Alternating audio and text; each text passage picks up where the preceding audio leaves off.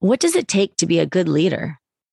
What are the qualities that you look for in a good leader? Think back to your other sports or jobs or group situations that you've been in. What were some of the things that the leader did that helped you and the team to perform better?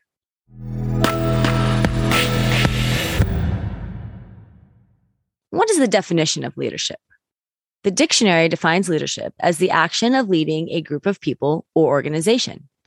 It is the state or position of being a leader.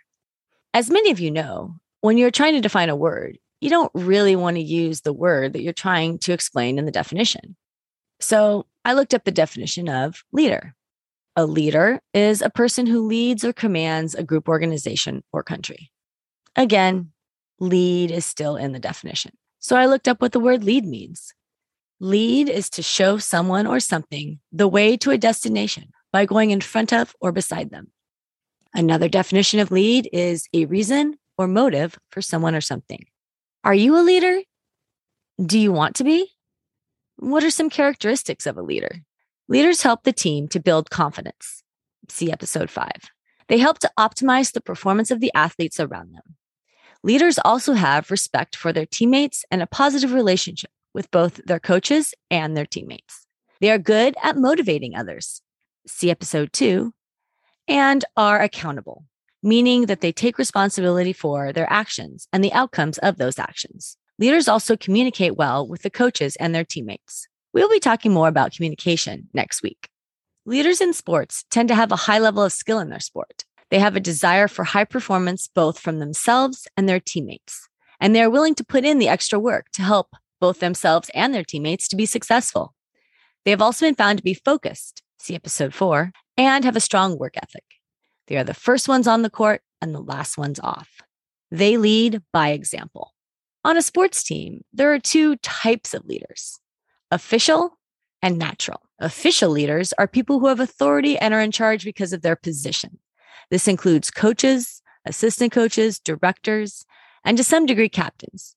These people are in charge initially because of the structure of the group. Directors are in charge of coaches. Coaches are in charge of assistant coaches, etc., etc.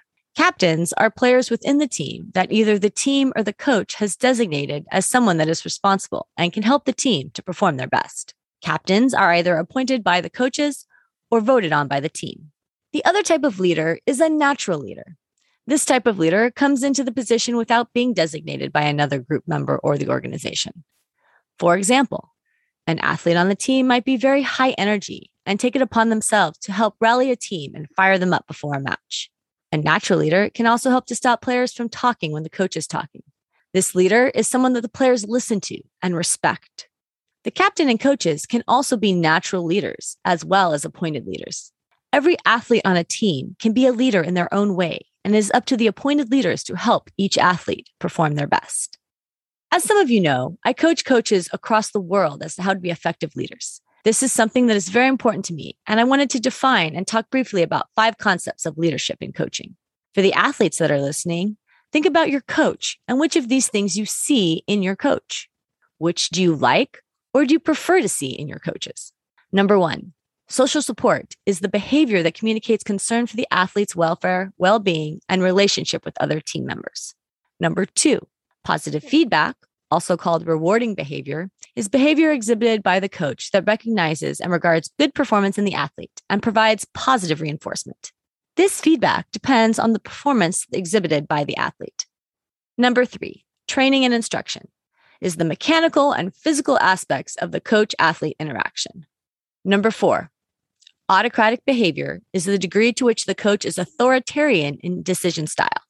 This means that the coach is the center of power and dictates orders to the athletes, and the athletes do not participate in the decision-making process. Number 5, democratic behavior permits athletes to provide feedback on such issues as practice and game strategies, tactics, and goals.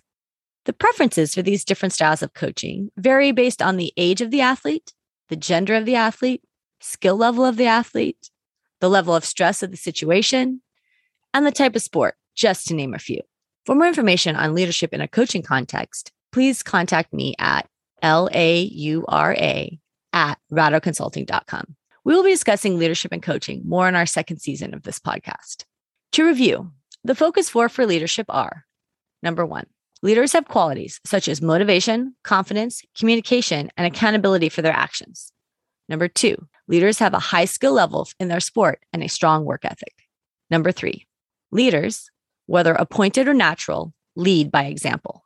Number 4, coaches can use social support, positive feedback, training and instruction, and autocratic and democratic behavior to help their players to optimize performance. Now that you have the leadership snippet, what is one leadership quality that you see in yourself? What is one quality that you want to work on to help you to become a better leader?